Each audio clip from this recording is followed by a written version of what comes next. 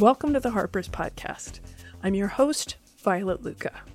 In the July issue, Rachel Yoder writes about brauchrai, a form of healing or witchcraft practiced by Mennonites and the Amish. This alluring subject is also deeply personal. In addition to dealing with chronic pain, Yoder grew up in a Mennonite community, and her father, who accompanies Yoder on this reporting trip across the bucolic splendor of the Midwest, grew up in an Amish community and speaks Pennsylvania Dutch. On their long car rides between healers, Yoder meditates on their shared yet vastly different rebellions. I spoke with Yoder about the unique tradition of brauchrai, the flattening of Amish and Mennonite communities in the media, and the odd parallels between coastal goop fans and rural Amish healers.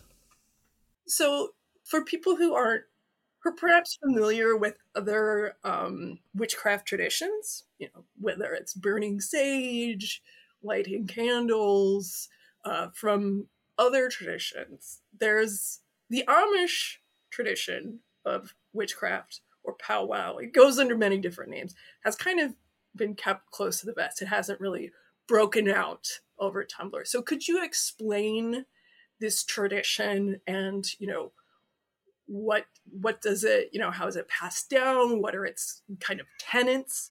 So powwow or brauchrai is actually a folk medicine tradition that arises out of the Pennsylvania Dutch culture.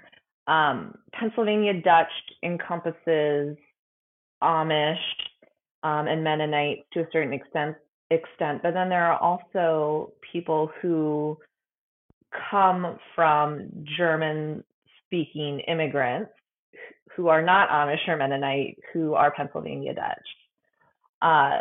So this folk medicine lineage exists, still in Pennsylvania among Amish, Mennonite, and just Pennsylvania Dutch folk. And it's, when you hear the term folk medicine, it's about what you would expect. Back in the old days, men who would travel around and perform healings, maybe people who would come into your house when your baby was sick and do a ritual with a string and an egg, or pass the baby through a circle of string and say a prayer. And there are contemporary practitioners who are still performing this sort of folk medicine today, and it's not as connected to those sort of folk medicine spells we think about today. It's more sort of linked to body work, to prayer, to recitations of old prayers in Pennsylvania Dutch, to singing, being with another person in a room, being present with that person, hearing their concerns, talking about their ailments, and then performing a ritual was my experience of what powwow or brauchrai has kind of become and what's happening with it today. And you grew up in a Mennonite community, and you left when you were a very young adult. And much of this piece involves your reconnection with that community and with your heritage and feeling this gap between the generations. So, most listeners will only understand these communities through what they've read and seen in movies, like Women Talking dramatized the conflict between traumatized women in one of these communities. So what do movies like this get right about Mennonites? And is there anything they get just totally wrong? Well, I think what you can say generally about Amish and Mennonite communities is that there's a whole continuum and spectrum of communities ranging from ultra liberal to ultra conservative, and each community has its own culture, its own personality. So just because I was raised Mennonite, my father was raised Amish, we come from a very specific part of the country. My dad was raised in Hartville, Ohio, and his folks were from Holmes County, and that's a different kind of Amish and Mennonite than you would find in Iowa, where I live now. Um, so there are these subtleties, and I do think because of the nature of Hollywood, all of those, subtleties sort of get flattened, and you have this sort of idea of the Amish or the Mennonites as this singular sort of people. And usually the portrayals in film are fairly conservative, and people are surprised when they see someone like me who I guess I still identify as Mennonite, but I'm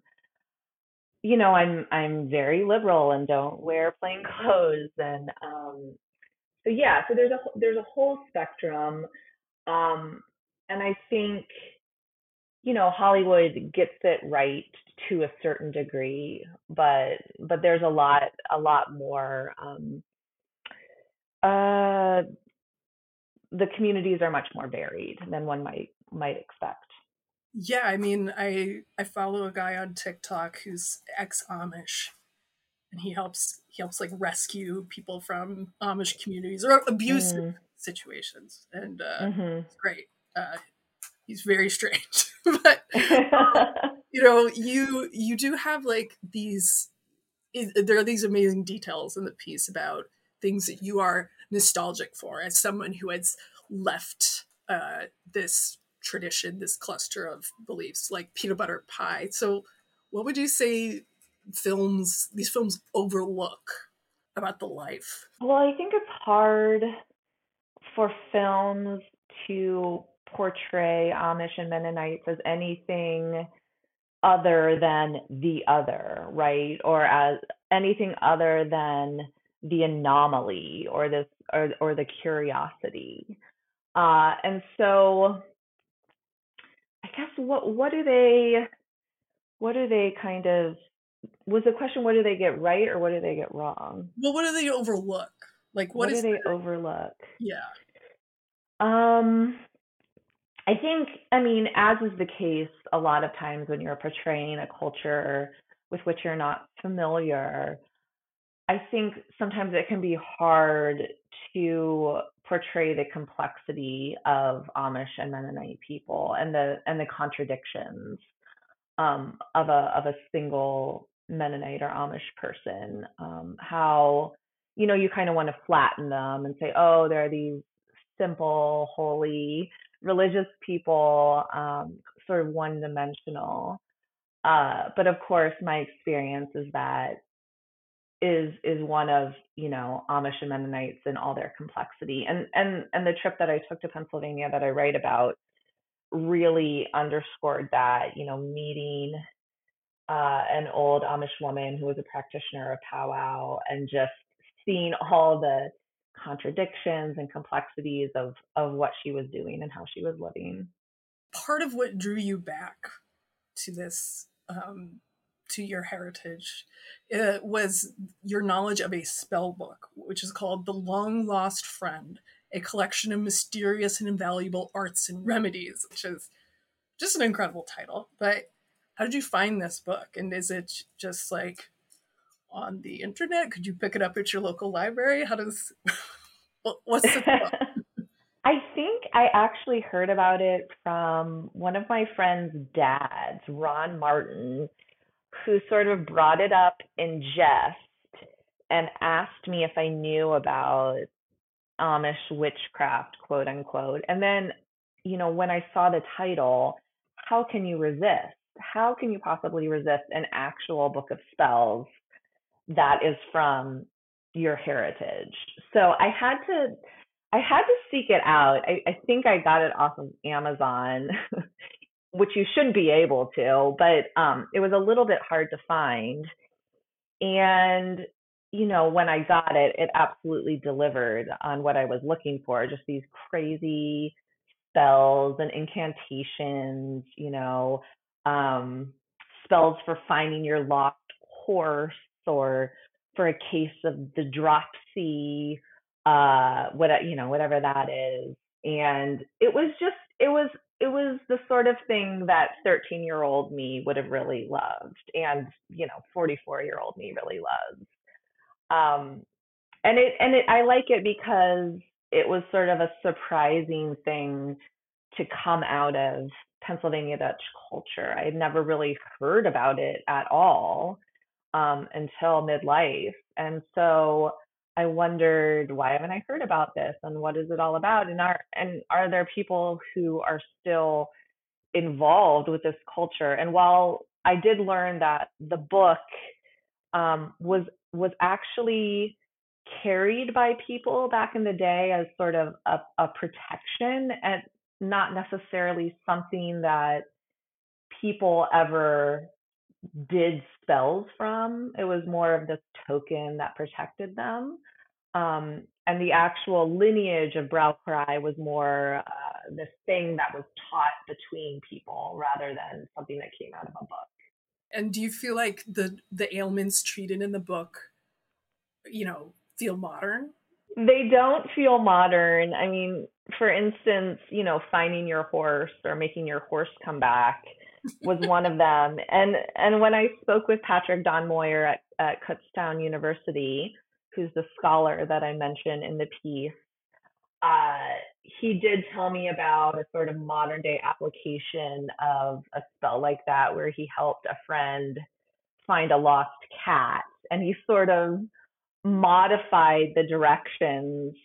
And I think you need to use a shovel or something that you used in the horse's stall. So instead of that, he used the kitty litter scooper in his application of the spell, and the cat came back. The cat showed up. It worked.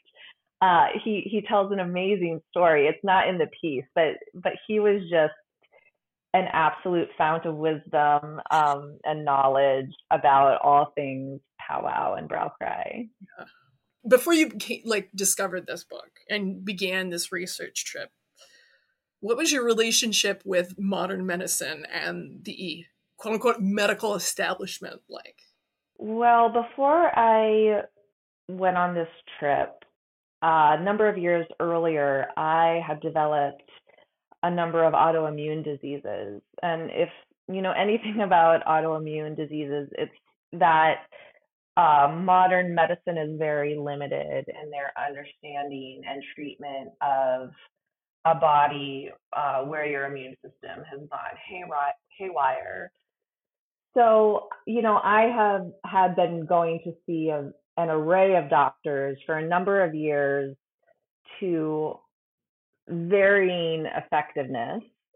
Um, and was pretty frustrated, that I couldn't get any answers about what was going on, and couldn't get any treatments that treated the root cause of the problem rather than just the symptoms.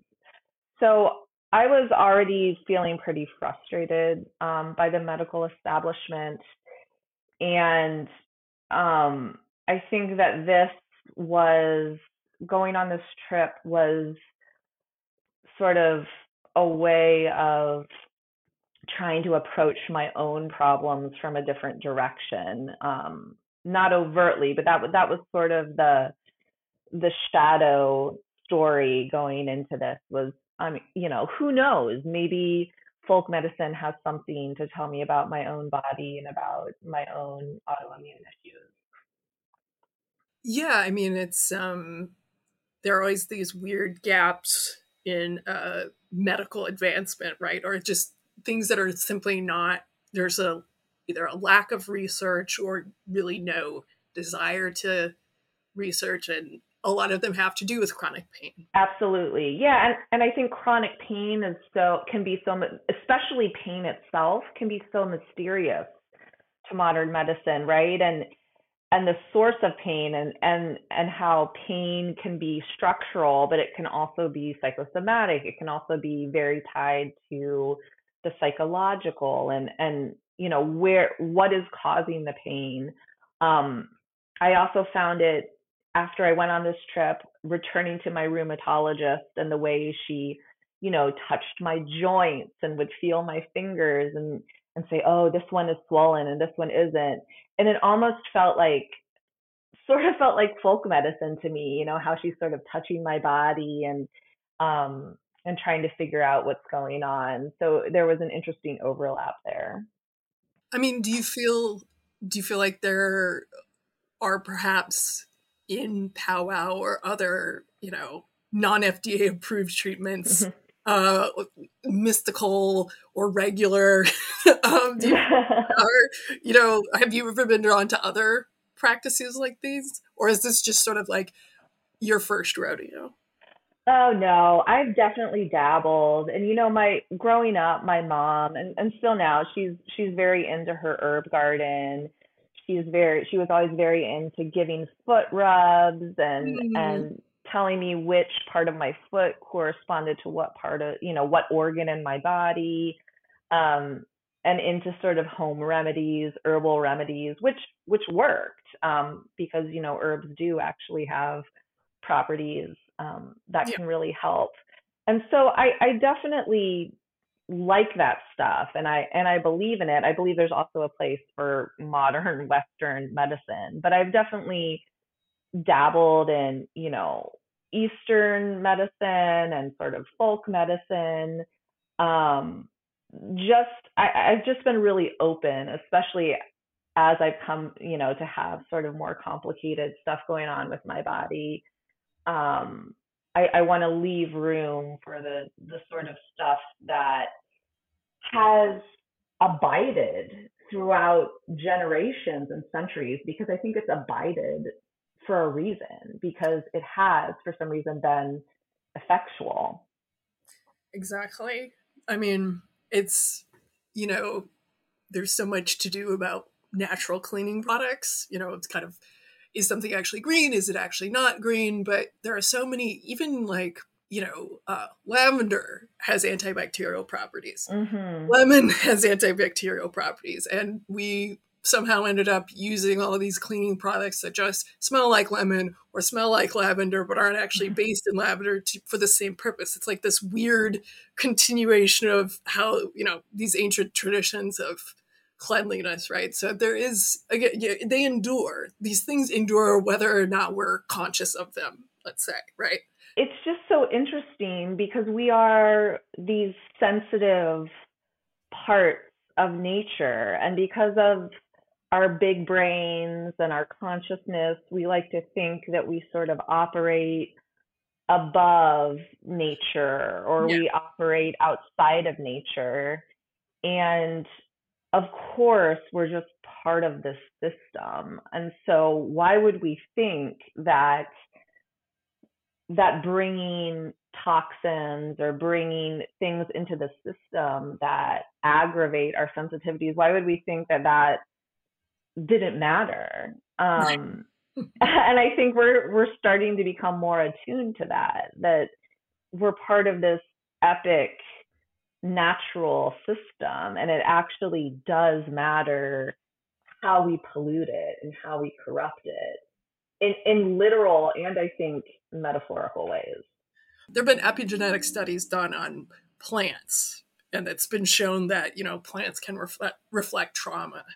That, which is insane. You would never think that that is true, but also, I think just as people think of ourselves as above it and kind of separate from it, there has to be some recognition that we're mirroring each other. And not to sound like a grandpa, but it's maybe not the best idea to have these little machines in our pockets that are constantly stimulating our ape brain. Um, Oh, 100%. And I've been thinking about that because I think that Brow Cry and Powwow is sort of the antidote to the lives we lead of being incredibly disembodied all the time and mhm. being alone, Yes. alone and disembodied. And the beauty of Brow Cry, the thing that really settled into me after this trip was, and it was something that Patrick brought up when we were talking, is that Brow Cry is a way of caring for each other. It's a Mm. way of being present with another person in a moment, being present, being two bodies together in a place. and caring for each other, and how that in and of itself is so incredibly valuable. And I completely agree that that's what Braucherei is all about, and that is what we're getting farther and farther away from in Mhm. our, modern lives, as we just become floating consciousnesses, um, you know, in our own little hovels. There's something that feels incredibly grounding and healing about a tradition where two people come together, one person tells the other what their pain is, and the other person does a ritual to honor that pain, to see that pain. What could be more valuable? I don't know. Oh no, I mean, what's so incredible in the piece is that you talk about how that it's not just sort of, like the Reiki healer who's kind of just sort of like making motions. There's coughing, there's burping, there's convulsing, there's this chattering, there's this real like physicality to the healer that you may not get in other, like they're kind of expressing what the person in pain is feeling. And it's very, as you say, it's like very emotional. It's very, very visceral in kind of a way that is we're moving very far away from. It also makes me think about art and performance art. And yeah, in a way, it is a person performing someone else's pain in this very physical way. Is it a kind of dance? Is it a kind of performance art? Um, Maybe so, and that's beautiful too. Absolutely. And your performance partner for this piece was your dad, who Yeah. speaks Pennsylvania Dutch. And he was your guide through these different communities as you pursued Amish witchery. Did you ever attempt to learn Pennsylvania Dutch as a kid or as an adult? And are there any words you can remember that you are funny or you just like the sound of? Um, I think at one point I did ask my dad to teach me, but he never did. It was something that was just kind of around when I was a kid. Hmm. My aunts and uncles spoke it to each other, and I could kind of pick up on words here and there. It's also not a written language. It's really just a Right. spoken language. So, I know a few words here and there. I know Hona is a rooster, and Vigates, and can kind of pick up on things as people are talking, but unfortunately, I don't know it, and wish I did. Is the sound kind of like, does it take you back to your childhood or to, in a nice way or in a way where it's like the adults are talking and I cannot understand what they're saying? Oh no, I find it really comforting and almost like a song. It's a very sing-songy language, and I love hearing it. So I guess I'm interested in how some of these practices seem to treat the mind and the body as inextricable from one another. Treating the mind treats the body, vice versa. And you write at some point, there were the expected items on the counter and side tables: bamboo, a small fountain, smooth river rocks, finger cymbals, tea lights.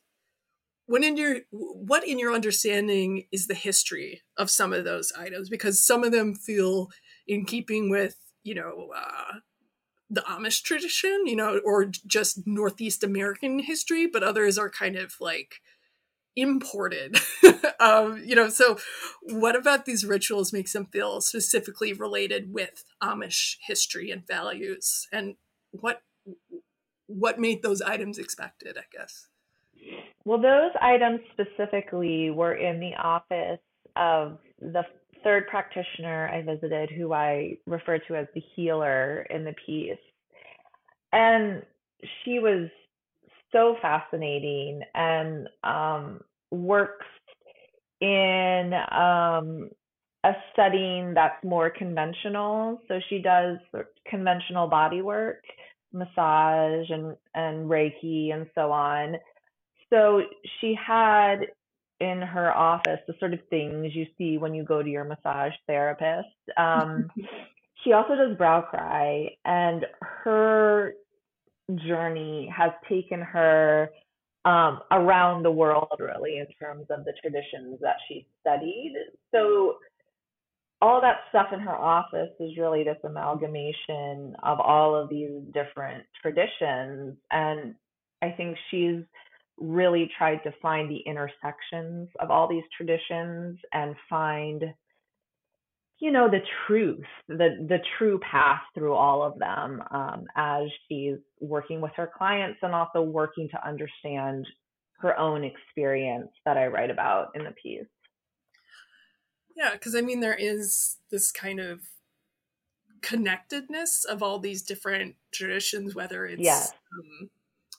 it's, it's just sort of like, what is it, coevolution, where they sort of came up, but they came up with the same solution on their own independently, and then you can kind of Yeah. combine them. But then there's also like borrowing, and it's always interesting to hear like how those different items are kind of treated together, like if the difference between them is respected, or if they just are consumed as part of like, welcome to the family, so to speak, of healing. Yeah. And I mean, she's so fascinating because, when I walked into her office, right outside her door is this beautiful Amish quilt square hung on the wall. And she tells me, oh, yeah, the Amish come to see me mostly so I can remove curses from them, just very matter of factly. And she's like, and I also give massages, And so it was just this wonderful mixture of really surprising traditions. And speaking of incorporating new things, I mean, do you feel like modernity is creeping into Amish communities?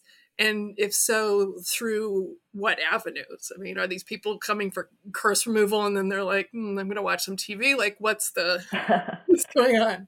Well, I'm definitely not an authority on contemporary Amish culture by any means.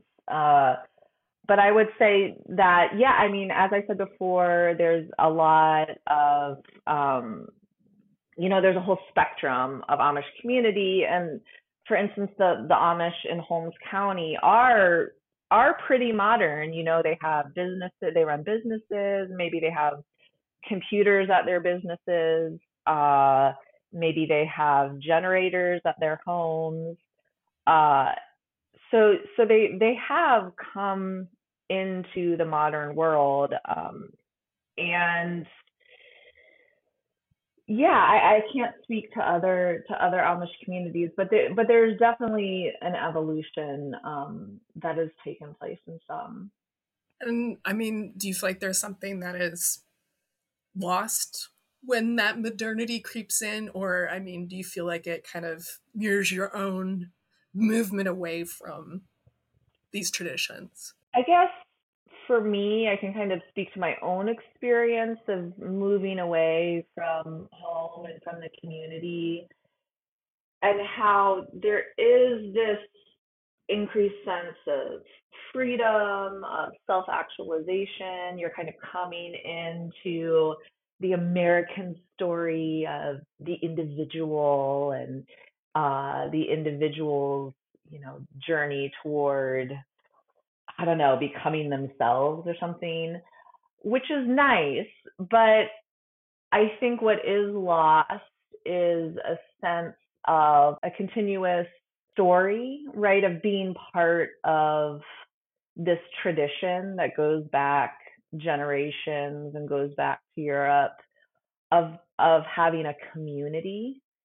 I think so many people, whether Mennonite or Amish or not, are feeling these days the lack of community, and that is the really beautiful thing about Mennonite and Amish culture, is that you have this group of people who are your people, and you have a place where you feel essentially at home.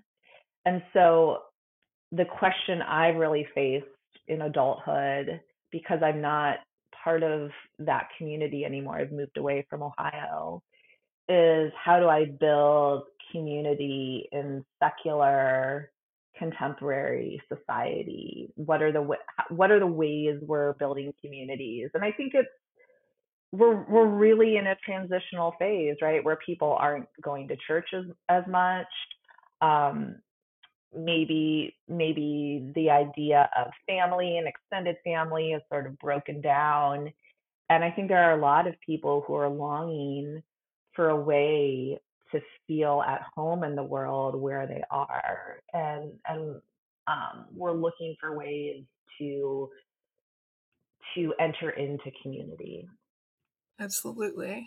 And there doesn't seem to be, if I may insert my asshole leftist opinion here real quick, I think there's a clear benefit to making that path to community as difficult as possible. There's a clear material reward to making it like, yeah, just, well, now everyone has to buy their own everything, you know? Yeah, that's true. That's true. But, you know, speaking of community, one of the really incredible things that, you know, all these practices are, you know, are shared through the spell book, but also like teacher to student for Mm. generations and generations. And there's this really beautiful description of someone performing the healing and then seeing their teacher performing the healing and seeing the person who taught them the healing and going back and back and back generations. Like this is this real connection to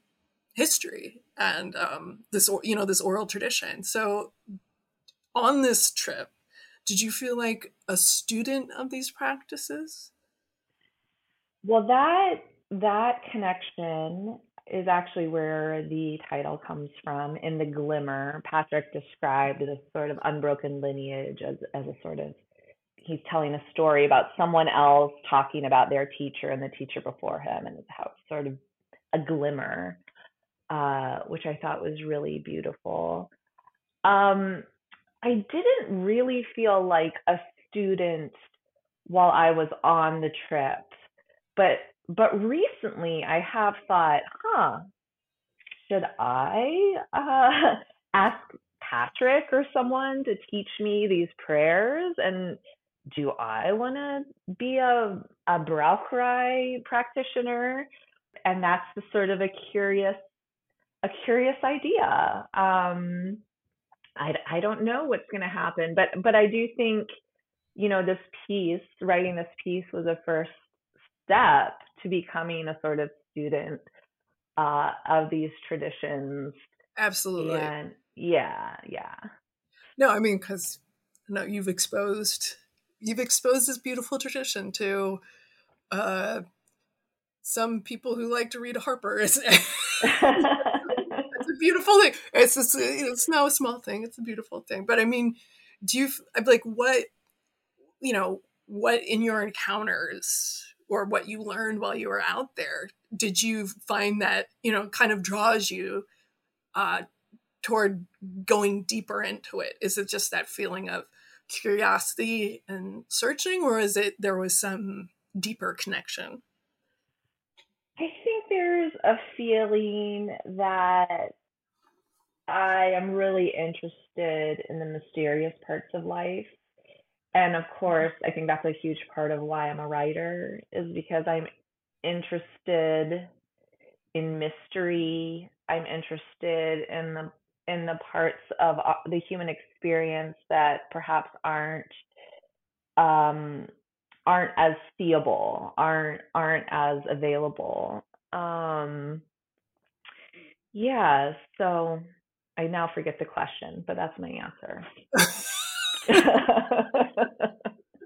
Well, no, I mean, I think also as a secular person, I am also deeply curious in the mystical. I think it's only if you are an atheist or agnostic or what have you, you're sort of not in for traditional church or whatever, that it doesn't mean you're still curious about the mystical parts of life, the inexplicable parts of life. And so there are different, ways to pursue that or be curious about it or long to know more about it. Absolutely. And my most recent theory is that writers are a sort of secular clergy, and that we are involved in this practice and we return to it daily or weekly where we're investigating and thinking about and writing about uh, the mystery and trying to tell stories, trying to come up with new parables, sort of explain explain our cosmology and explain what we're all doing. Uh, yeah. Yeah. No, I think that's very true. And I mean, just like writing, the powwow braucherei, gender isn't an identity marker, right? So there are male witches. So like, all right, so here's a way in which, hey, maybe the Amish, Pennsylvania Dutch, the Mennonites are actually kind of progressive. So how did well, yeah, it was. I mean, that I really loved because Amish culture does tend to be quite patriarchal, and the fact that there was this egalitarian lineage, right, where the woman had to teach it to the man and the man teaches it to a woman, there was kind of this equalizing effect within the tradition, yeah. which felt very progressive and modern, based on what it came out of. Yeah, I mean, it is one of those ways where it doesn't, I don't know, our traditional ways of thinking of the conservative liberal binary is not, maybe it's not as it's hard and fast as we think, but you touch very lightly on this piece, on the conservatism of these communities. But there's one healer who says that she likes Donald Trump because he's suspicious of the medical establishment, which is perhaps unsurprising if you are a traditional healer and you don't like Western traditional medicine. But I mean, there has been this weird sort of like horseshoe connection between big city liberals who are into mysticism, who are burning sage in their apartment. They're doing whatever Gwyneth Paltrow is telling them to do. They're a little mystical, and then there are these people in the country who are doing the same thing. So there could be somebody in, Ohio who is anti-vax for the same reasons that someone like big city liberal is anti-vax. So I mean, what do you make of that? That weird sort of connection between people whose values are supposedly so different. Yeah, it is really peculiar, isn't it? I don't quite know what to make of it, but I think what it's saying to a certain extent is that both of these extremes are searching for the same thing. Maybe their fears are also similar. Uh, I don't know. Maybe we're just all circling toward the same conclusions. But it was really surprising to encounter Rachel Smoker in deep in Pennsylvania Amish country, wearing the most conservative Amish clothes, who was absolutely a savvy businesswoman running her cash only business, uh, and thriving. She was just the embodiment of all of these sort of contradictions of of both the traditional and the modern merging and coming together in this really peculiar way.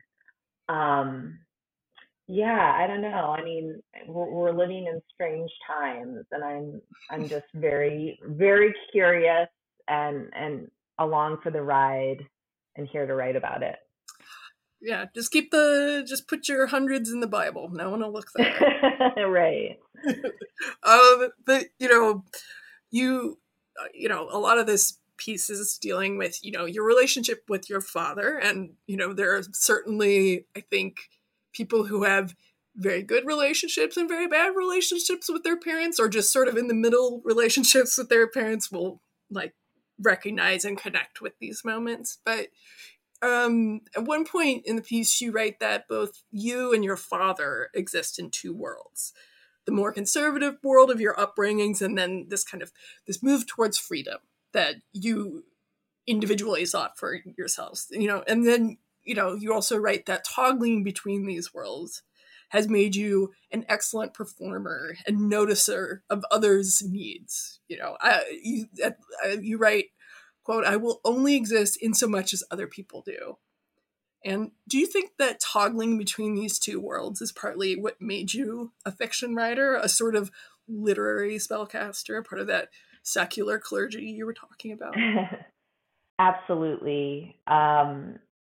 In order to discern the rules of whatever society you're moving into, whether it's going from the dead end of a dirt road to the campus of Georgetown in DC, or going from that to the sort of new age desert land of Prescott, Arizona, I was always in this process of studying the world around me in order to learn the norms and learn how to inhabit that world.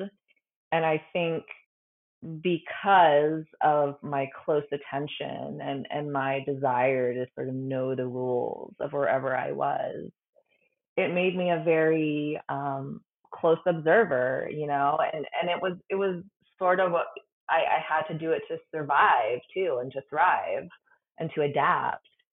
And obviously, close observation goes hand in hand with writing, and also sort of walking into these new worlds and questioning the way that they operate also led me to being a writer. There were just so many things that were puzzling, contradictory, and also, coming of age is always hard, and it was just really baffling to me to kind of reconcile the world I came from with the world I was entering into. I think about my dad too, and he made an even huger transition from growing up on an Amish farm, and now he's 84 and he's reading articles on his computer. I mean, it's such a huge gap, like a huge distance that he's traveled, and I think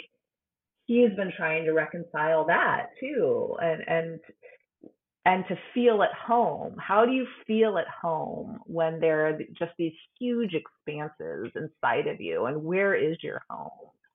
And I think we share a lot of the same questions for that reason. It was very cute when you guys were just listening to philosophy podcasts in the car. I love that.